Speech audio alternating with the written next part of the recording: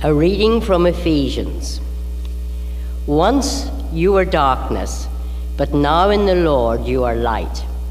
Live as children of light, for the fruit of the light is found in all that is good and right and true. Try to find out what is pleasing to the Lord. Take no part in the unfruitful works of darkness, but instead expose them. For it is shameful even to mention what such people do secretly. But everything is exposed by the light becomes visible. For everything that becomes visible is light.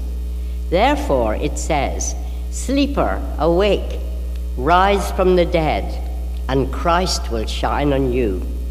Hear what the Spirit is saying to God's people. I invite you to join me for hymn 143 in your blue hymnal. Hymn 143, and we'll sing the first four verses.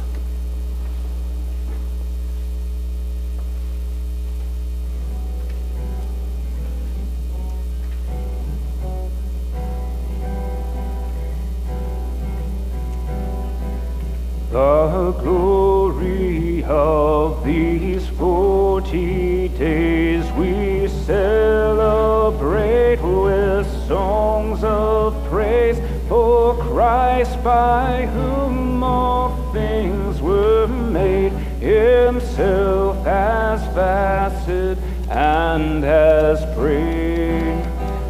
Alone and fasting Moses saw the loving God who gave the law, and to Elijah fasting came the seeds and chariots of flame.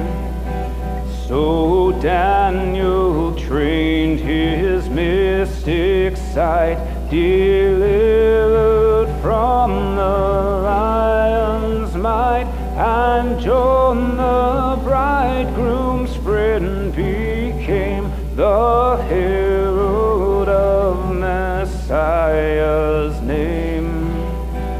Then grant that we like them be true, consumed in fast and prayer with you, our spirit strengthen with thy grace, and give us joy to see thy face.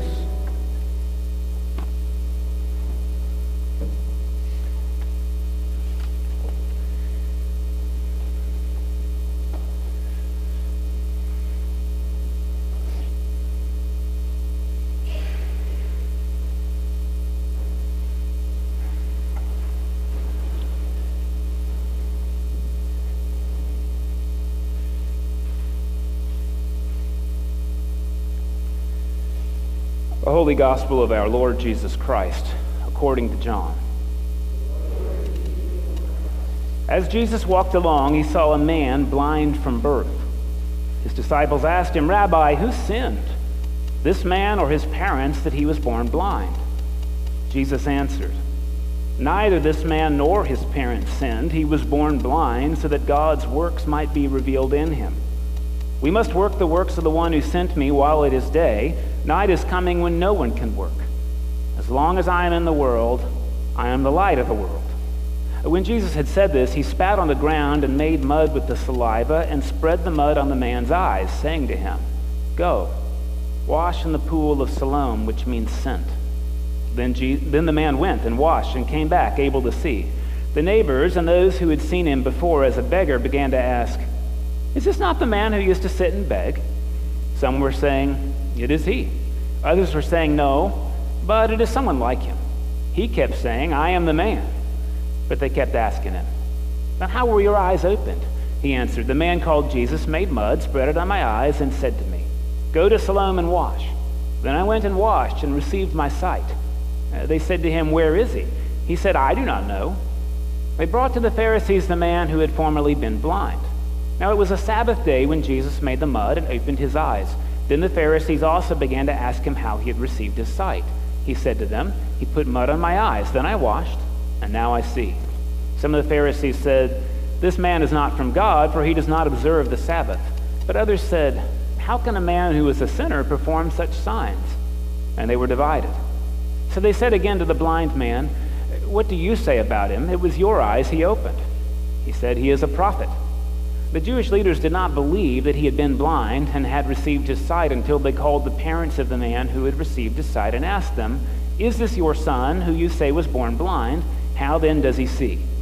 His parents answered, "We know that this is our son, and that he was born blind, but we do not know how it is now that he sees, nor do we know who opened his eyes.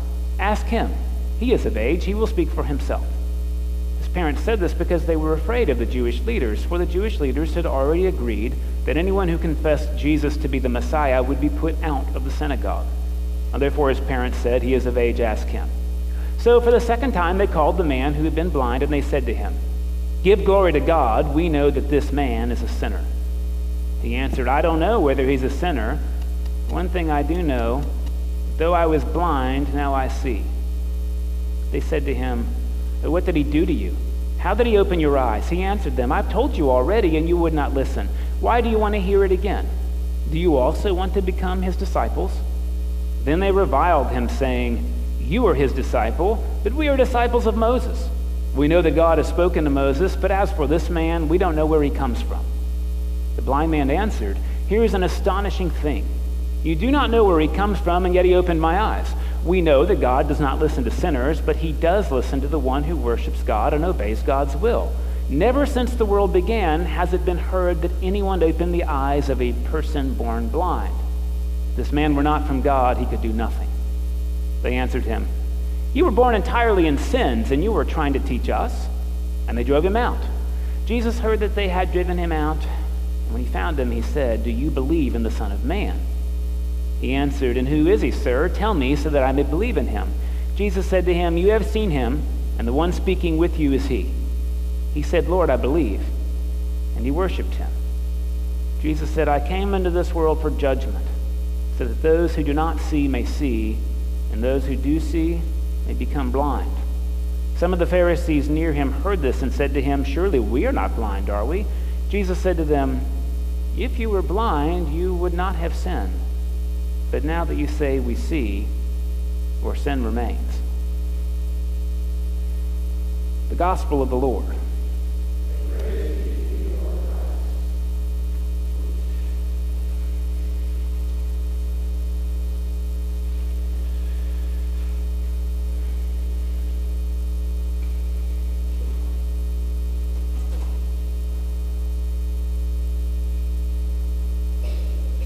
Acknowledge, we humbly beseech you, a lamb of your own fold, a sheep of your own flock, a sinner of your own redeeming. In the name of the Father, and the Son, and the Holy Spirit. Amen. Please be seated.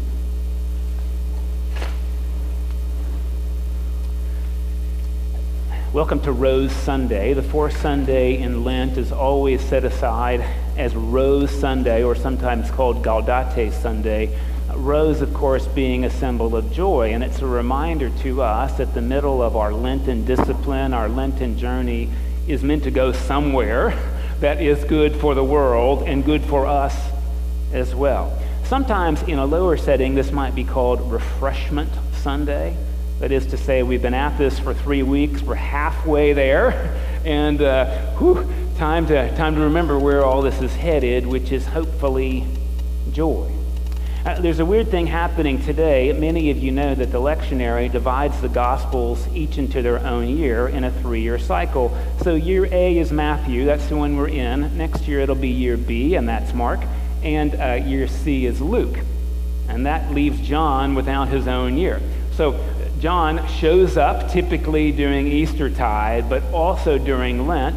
John will show up, and particularly I think what we're being invited to do today is we look at both what John's offering, the story is not in Matthew, and what we get in Samuel is to think about, frankly, our vision. So I'm going to tell you 2 stories from the Mahabharata first, and I don't know if you're familiar with this. This is like the secondary inspired text in the Hindu tradition, the first being the Vedas, which really are just about how priests are supposed to behave. But these two other ones that I want to share with you, short stories from the Mahabharata, are about sort of the lives of the gods and how things came to be.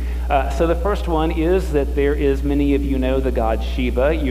If you've seen Indiana Jones and the Temple of Doom, I don't recommend that movie at all. But if you've seen it, Shiva shows up in there. So Shiva is like the preserver of life, the sustainer of life, and therefore sometimes the destroyer of life. And Shiva is married to this lady called Parvati, who sometimes turns into Durga and then sometimes turns into Kali. Anyway, Shiva is watching the world to make sure all goes well as the protector of the world. And his wife Parvati starts to give him a hard time. All you ever do is work. Everything will be fine. Just take a break. Let's spend some time together.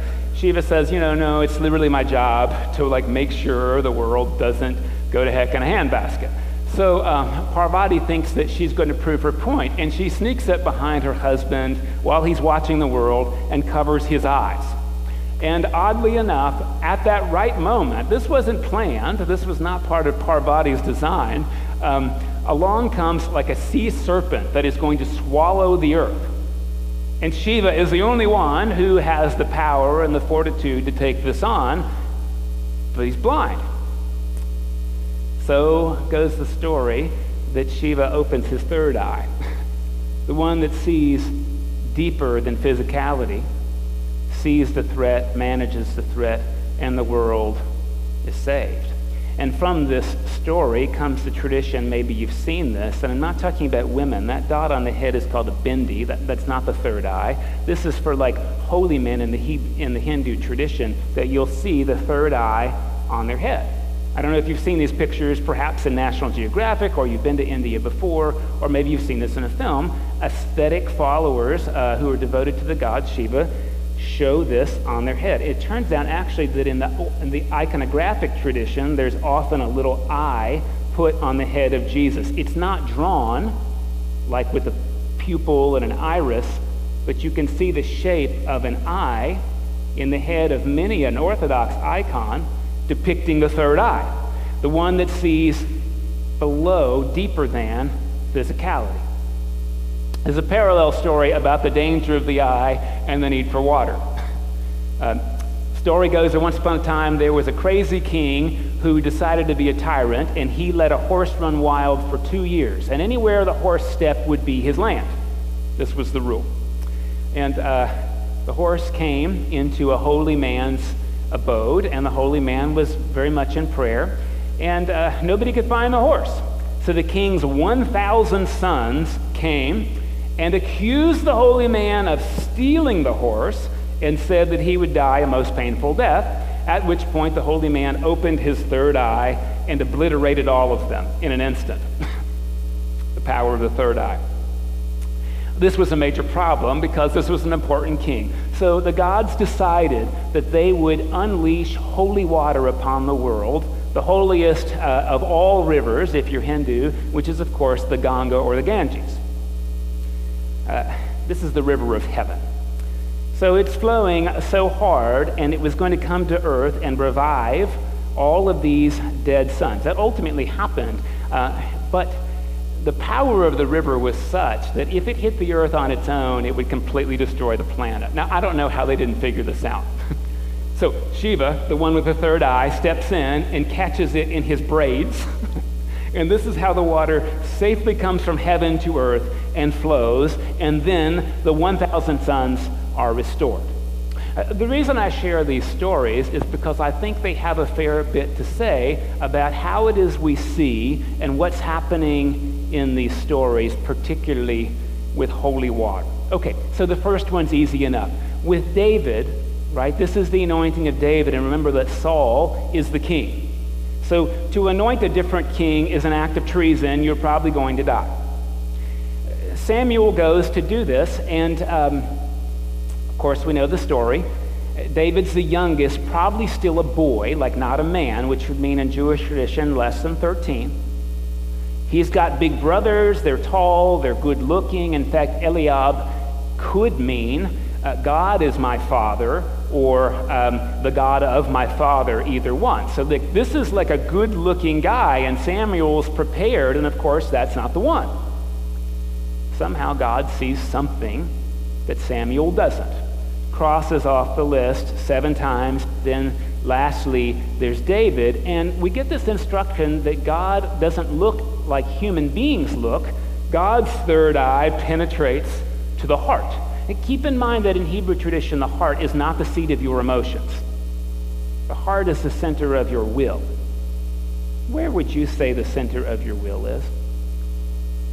Would you put it here? I think most people would say it's here, right? Now in sports terminology, like if you've seen the movie Rocky has heart because he'll step into the ring and get like beat to the point that the other person's tired, and then he'll win the fight, right? I mean, this is like Rocky's strategy. That's called heart. No, in the Hebrew Bible, your heart is the center of your decision making. I think that would be in your brain. So what is it about David's brain that God loves? Well, we don't know. We don't know, but I will let you know David in Hebrew means beloved, and he is indeed beloved by everybody, including God. God sees to the heart. If you know David's story, David kills one of his best friends to cover up an adulterous thing that probably is a rape.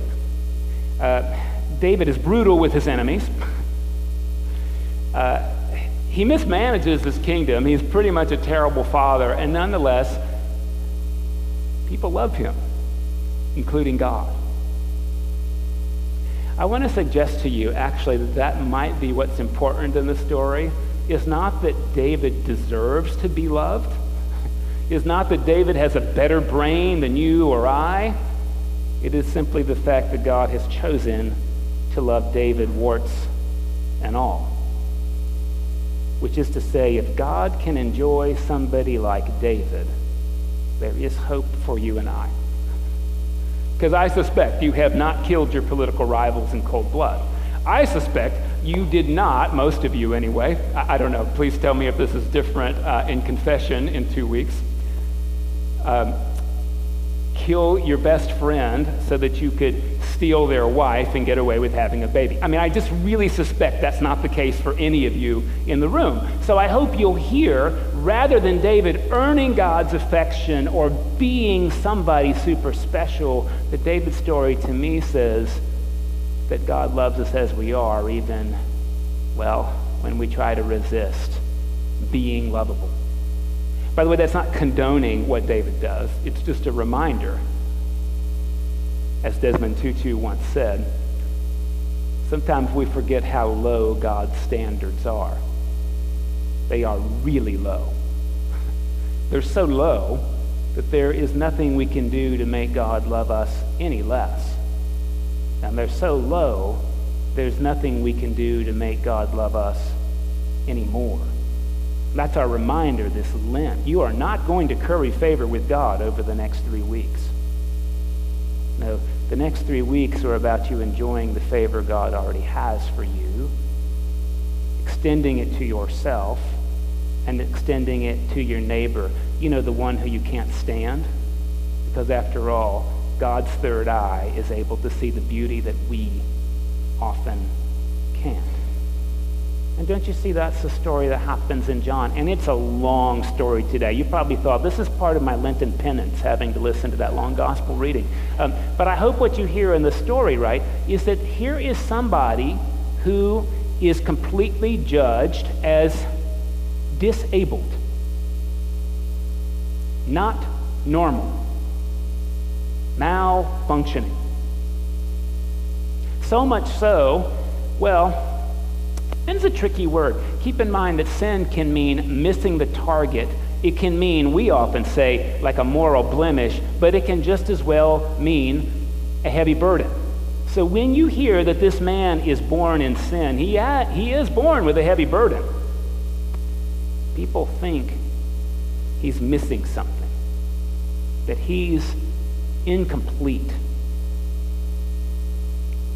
They can't see in him what God sees in him. So, There's heavenly water. It's interesting, though, how Jesus does this. It's not with something that falls to earth such that Jesus has to catch it in his hair. No, instead, Jesus spits on the ground, and I want you to consider this man has probably been spat on most of his life. People who revile him and mock him and say there's something wrong with you. And how curious it is that Jesus also spits on this man, but does so with his touch. It's almost like an ironic reversal of mockery. You don't have to touch somebody to spit on them. In fact, isn't that part of the point? Jesus does this interesting thing. He makes contact with somebody who probably doesn't believe he's lovable. He makes contact with somebody whose own parents are a little bit embarrassed and worried to claim him because what would happen to them? They've been scandalized their whole life already, second-class citizens in their own kingdom.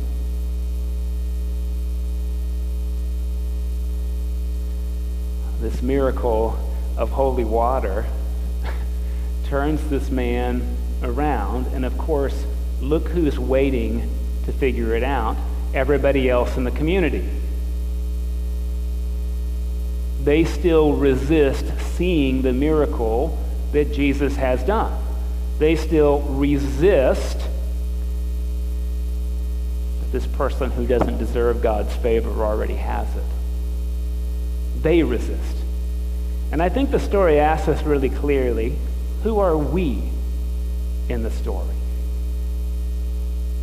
Do we resist God's beatific vision, the one that looks at us with the third eye and sees God's image and likeness incarnate in human form in each and every member of God's family? Did this man deserve being born blind? Jesus says, of course not. We don't deserve being born American. Really glad I was. We don't deserve being born into households that privilege education. Boy, I'm really glad I was. We don't deserve being born Christian. It is my story, and I'm grateful for it. These are gifts. Or maybe better said, these are privileges. And the reminder we get throughout Lent is that they are given to us not so that we can lord them over others, but so that we can lift others up who may not enjoy the same, frankly, rights of birth that we didn't earn and we get anyway. And we come back, I think, to Rose Sunday every year precisely because one of the four words that gets translated into belief, like do you believe in Jesus, is actually the Latin word visio, which means vision, a way of seeing. And I want to suggest to you, my third eye is often closed. Or when I open it to obliterate the opposition instead of to bring life. I've told you this story before, and I probably will tell it to you again next year, because I used to work in a heart hospital that was owned by CHI. So this was a Catholic heart hospital, mostly for geriatric patients in Atlanta, and I was there doing a CPE, a clinical pastoral education unit, where I would have to spend nights in the hospital, and if people were coding or if people wanted to see a chaplain, I would go. And because it was Catholic, about 12 of the staff chaplains, and they were 13, were nuns. And these weren't habit-wearing nuns. You know, ever since Vatican II, the habit kind of had disappeared, but they dressed very much like nuns. And they had these really cute cards, like nun tracts. Now, I grew up evangelical, and we had tracts, you know, like things like, if you died on your way home, do you know you go to heaven? Like this sort of thing, right?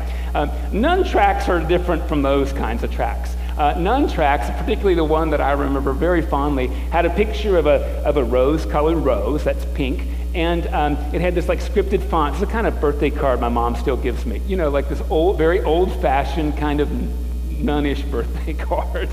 And this was my favorite track. It said, and again, you've heard this, so spoiler alert. You already know probably how this is going to go.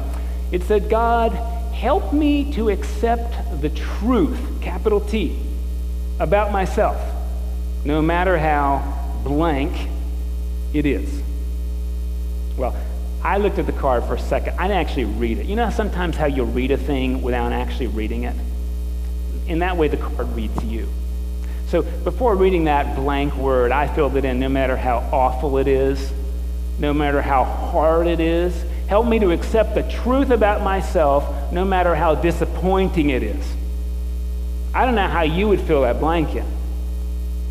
The reason we come back to Rose Sunday is because I think the Nuns track said it very well. God, help me to accept the truth about myself, no matter how beautiful it is.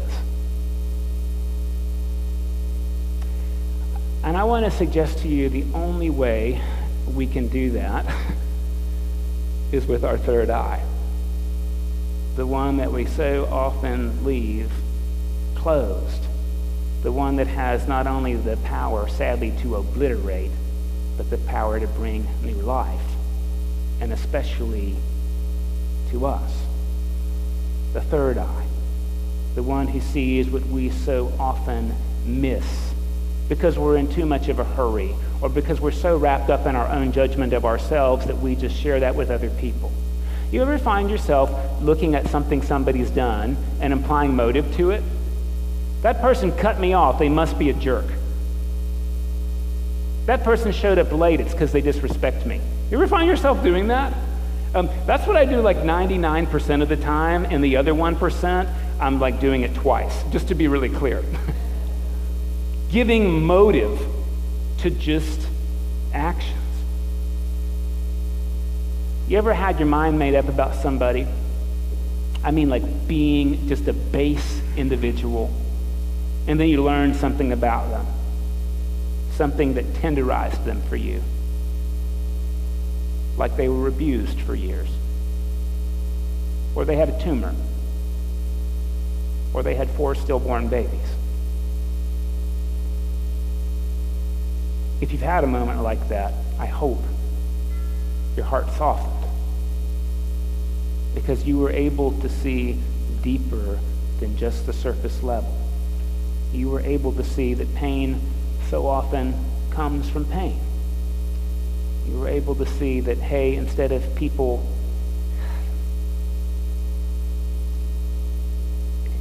changing language from they wouldn't to for whatever reason they could not. Big difference between won't and can't. You're able to see somebody who seemed like they were, for lack of a better word, disabled, and then start to appreciate, instead of judging the burdens they carried, appreciate the strength it took to carry the burdens that they carried. I think that's the third eye. And I wonder this Rose Sunday, if your third eye opens when you look at your life. I wonder if you're able to hear really the good news of that nun track. God, help me to accept the truth about myself, no matter how beautiful it is. Yeah, of course we know roses have thorns, and it's true that even the greatest gifts that God gives us can cast shadows. They can. Creativity is a really great gift. Sometimes it turns out looking at like rebellion. Even our greatest gifts can cast shadows. That doesn't mean there's something wrong with the gift.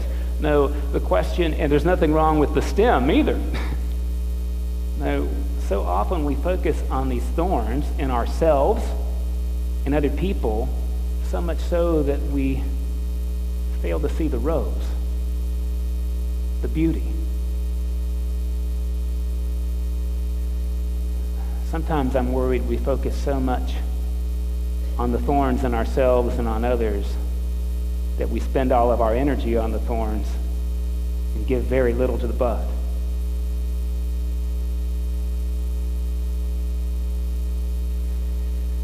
And I think again, we're invited not to come to God from a place of fear or anxiety. We're not invited to come to God because we're afraid we'll be punished in hell forever when we die. That's no real invitation. No, I think the invitation we have before us today is to come to God, frankly, in one of the, well, it's scary.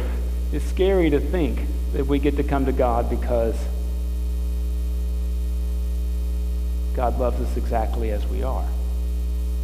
That actually frightens me more than coming to God because I'm afraid God will punish me. Those things that drive me crazy about myself, God's third eye looks at and says, I know why you do that.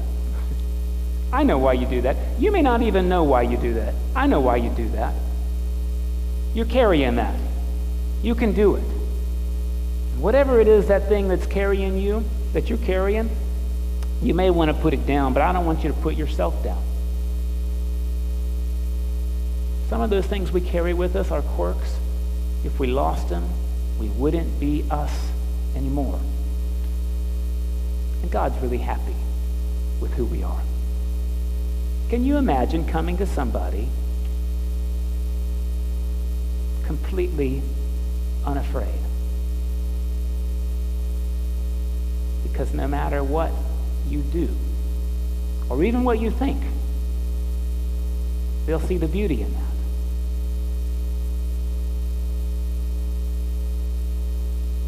I'm going to have to do this again next year because I'm not there yet. I'm not.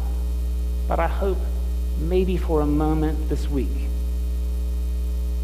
you will stare yourself down in the mirror, in the journal, in meditation. And maybe the prayer is, God, help me to see myself the way you see me. And if you've made it, well, then maybe move on to the person whose name makes your armpits start to kind of get a little balmy. Or the hairs on your neck start to stand up when they come in the room. Or the corners of your mouth turn down. God, open my third eye so that I can see them the way you do.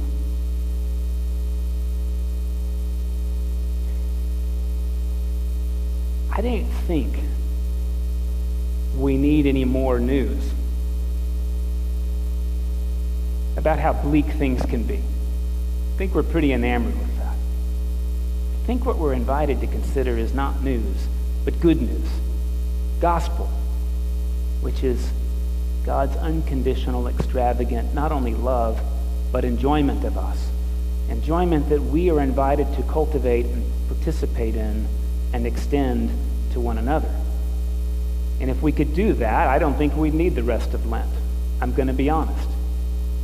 But we do have 3 more weeks to prune away those parts of ourselves that are getting in the way of seeing the beauty that God has put in us. As you'll hear in the blessing, it is not our job to go seeking for love, but rather to seek out the barriers we have erected within ourselves to God's love for us, to our love for one another.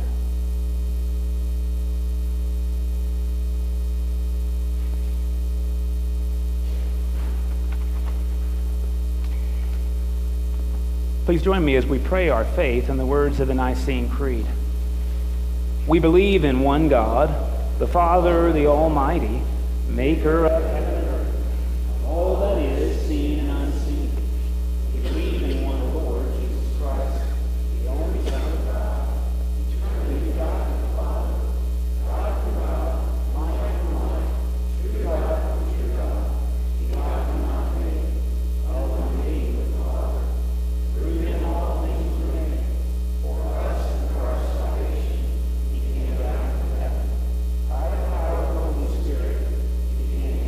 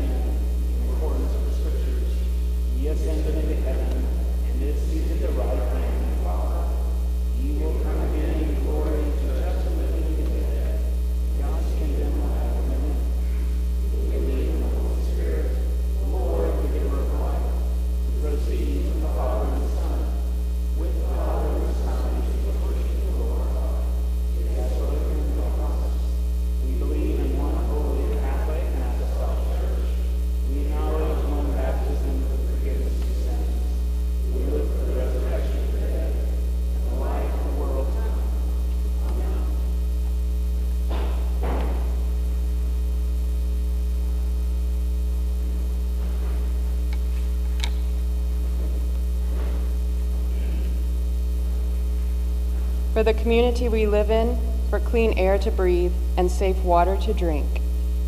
We praise you and we thank you, O Lord. For the courage to protect creation and the persistence to make informed decisions every day. Equip us, God.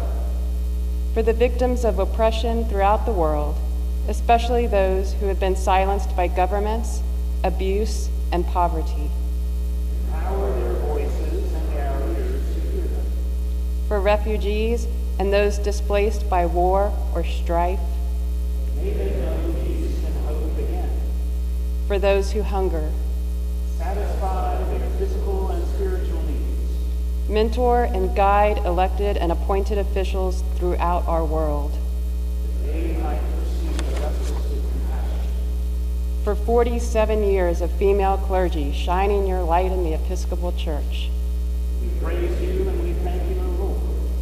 Enable our laity, deacons, priests, and bishops to discern your work in the world and boldly join it. May your church function as one body. Bless our day school, its teachers, staff, families, and students. May St. Thomas School grow and empower wisdom, love, and knowledge in our world. We praise you for the constant love, compassion, diligence, kindness, and guidance of spouses, siblings, parents, friends, and extended families who have put us and others before themselves. May we join you in making Christ visible. Mend broken relationships and comfort those who are alone. Strengthen our patience and embolden our forgiveness. Equip us to empathize even when we are in pain. Grow our hearts to love as you do.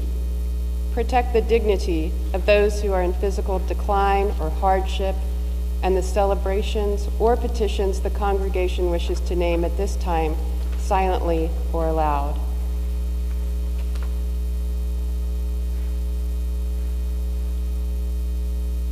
Holy Spirit, May they and we experience your compassion.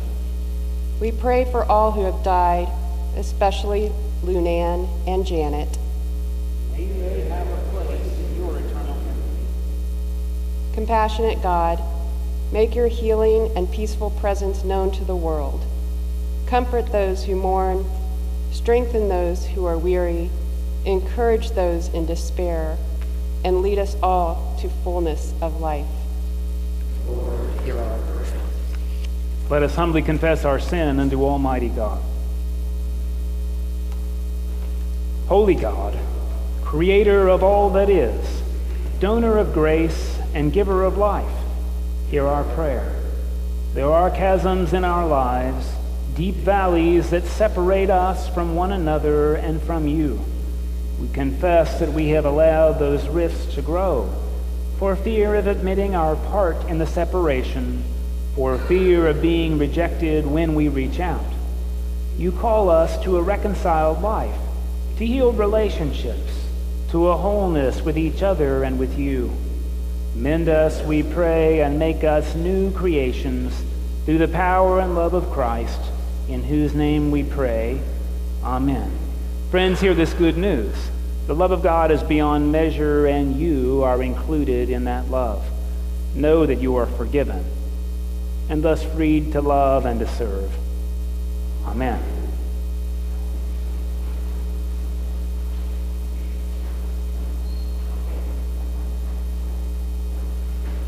The peace of the Lord be always with you.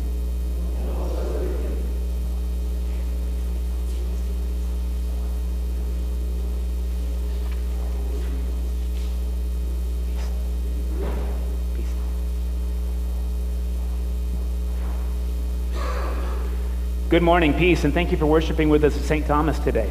If you're new to us or haven't done this before, in the little room right behind the one we're in, we call that the narthex. So these little cards that say welcome, and we'd be tremendously grateful if you'd fill one of those out and put it in the little sort of blue bin so we have a record of your visit. And don't be scared. You get to choose if you want to call back or not. And I won't call you if you don't want one, but we would be very grateful if you'd take the time, like I said, so that we have a record of your visit. Few announcements I want to call to your attention. Most of these you'll find on the handout, but I do really want to emphasize that today, right after this service, we're going to have a chance to, while our kids are learning dinner etiquette, we're going to have a chance to meet with author Jason Porterfield, who's here worshiping with us today. He wrote a book, it was last year, right? Fight Like Jesus, right? And so it really gives a different frame for the actions during Holy Week. To be honest, I've always been bothered about Jesus making a whip of cords and driving people out of the temple. And Jason has done some tremendous research that he will share with us about a different way to view that story, along with many others, that I hope will be helpful as we think about not only what did Jesus do, but how we're called to emulate and walk and pattern our lives after him. So I hope you'll take a moment to join us for Adult Ed this morning, right after the service with Jason. I want to remind you that next week is our blood drive. So the Gulf Coast Regional Blood Center will be here in the maker space we have at the school at the end of the hallway from 8:30 till 1. And as I've often said, I don't know what to do for Ukraine. I don't. But they'll take my blood, and people need it. So I can do that. I don't know what to do about a number of political issues, but I know that I can share my life through my blood. So I really want to encourage you, if you can, this is a really lovely Lenten discipline to pick up and do the rest of your life. Share as much as you can the life that you have with people whose life is on the edge. So you'll find a sign up in the e-news. They do ask for as many appointments as possible so that they can kind of guide the flow. You can just walk in next week, but would encourage you to think about whether or not this is a time for you to donate blood, and you'll be able to do that next week. Also next week, Dr. Darlene Hunter will be talking to us about healthy ways of grieving. And I don't just mean when somebody dies, I mean even for things like disappointment and setbacks. And so that'll be our Adult Ed next week. And then a reminder, in 2 weeks, really want to encourage you to think about end-of-life planning, which I will do with you. We have a great resource online about designing your funeral because we are all going to die. And one of the best gifts we can give those who are behind us is our wishes, because otherwise, I can tell you, I see this over and over again. People say, I have no idea what Mom would have wanted. So this is a lovely gift, and it's a lovely way to think about how it is you can honor your family. So that'll be in 2 weeks. Reminder also that on April 1st is our next food distribution. That'll be out here in the parking lot from 7:45 a.m. until about 9:30. We're pretty much done. And it's a great way to play April Fools on the food desert that we live in, honestly, and that many people in this neighborhood, which most of you know is pretty, well, reasonably expensive, are coming through here because they don't have enough money for groceries. It's very sobering.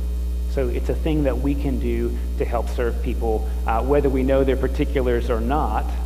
It's a sort of a way of joining God in offering roses to our community. Last thing I want to, 2 more things, remind you of is the Holy Week schedule is posted on our website. You'll also see it in the e-news.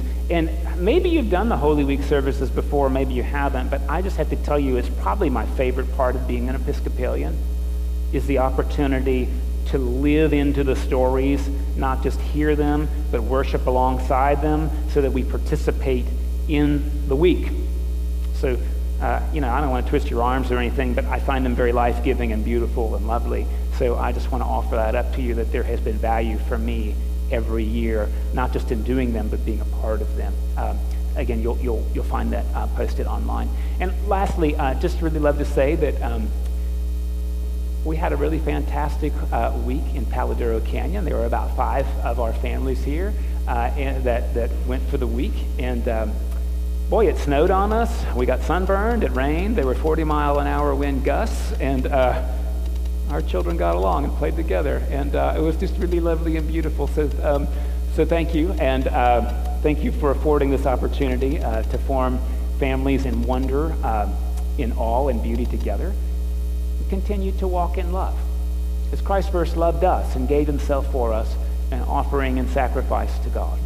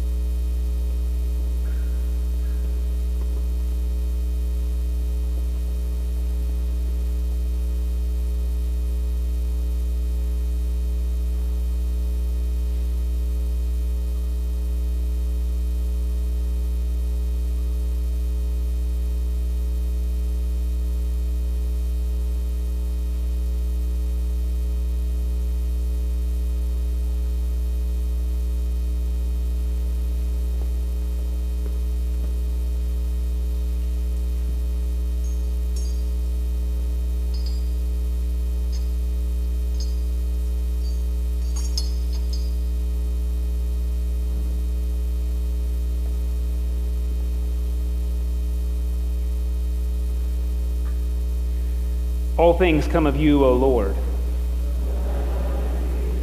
This is the table not of the church, but of Jesus Christ. It is made ready for those who love him and those who want to love him more. So come, you who have much faith and you who have little, you who have been here often and you who have not been for a long time or ever before, you who have tried to follow and you who have failed, come. Not because the church invites you, it is Christ, and he invites you to meet him here. Our service continues on page 367 of your red prayer book. Page 367.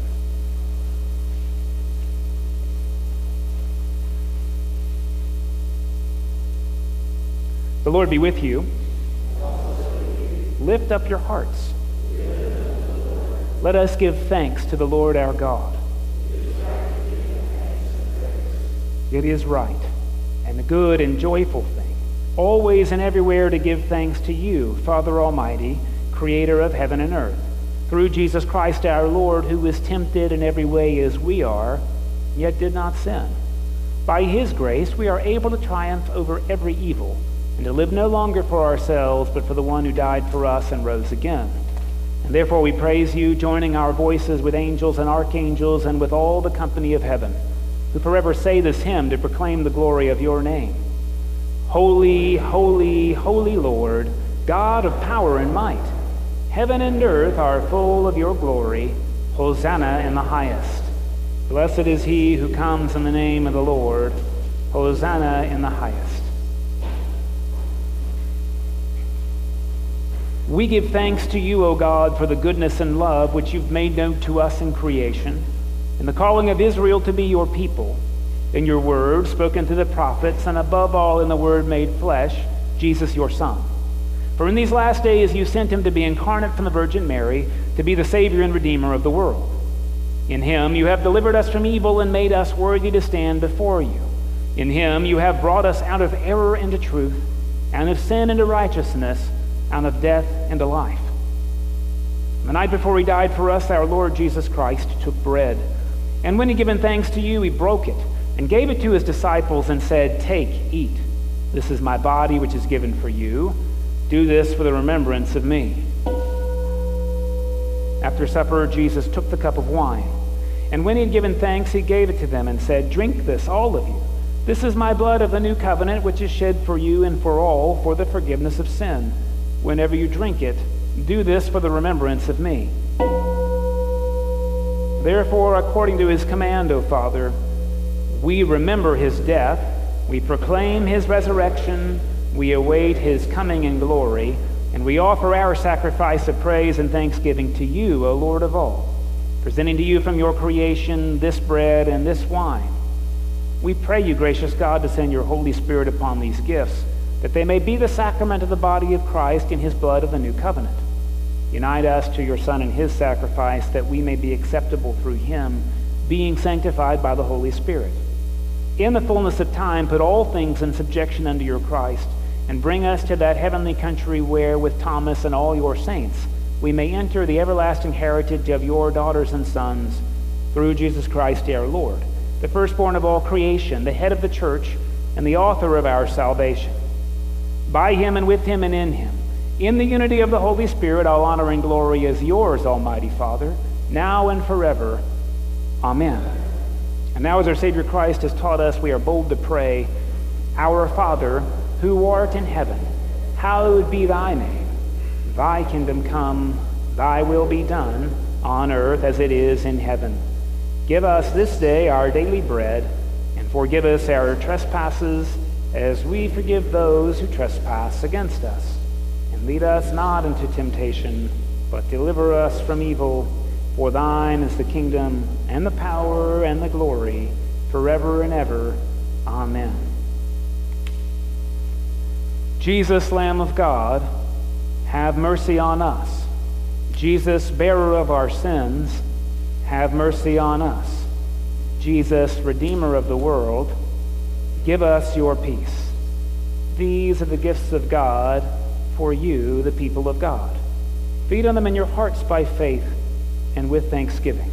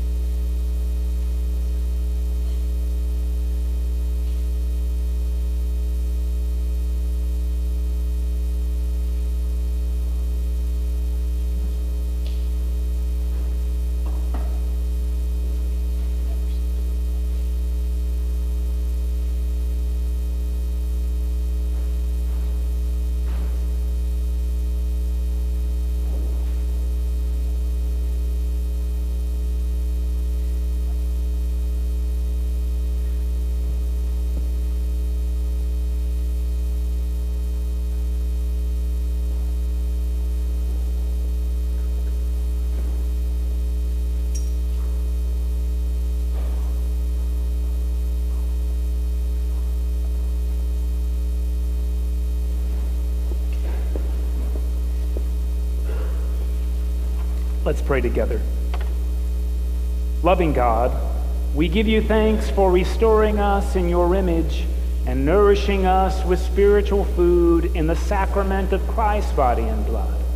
Now send us forth a people forgiven, healed, renewed, that we may proclaim your love to the world and continue in the risen life of Christ our Savior. Amen. Your task is not to seek for love, but merely to seek and find all the barriers within yourself that you have built against it. And the blessing of God Almighty, the Father, the Son, and the Holy Spirit be with you this day and remain with you always. Amen.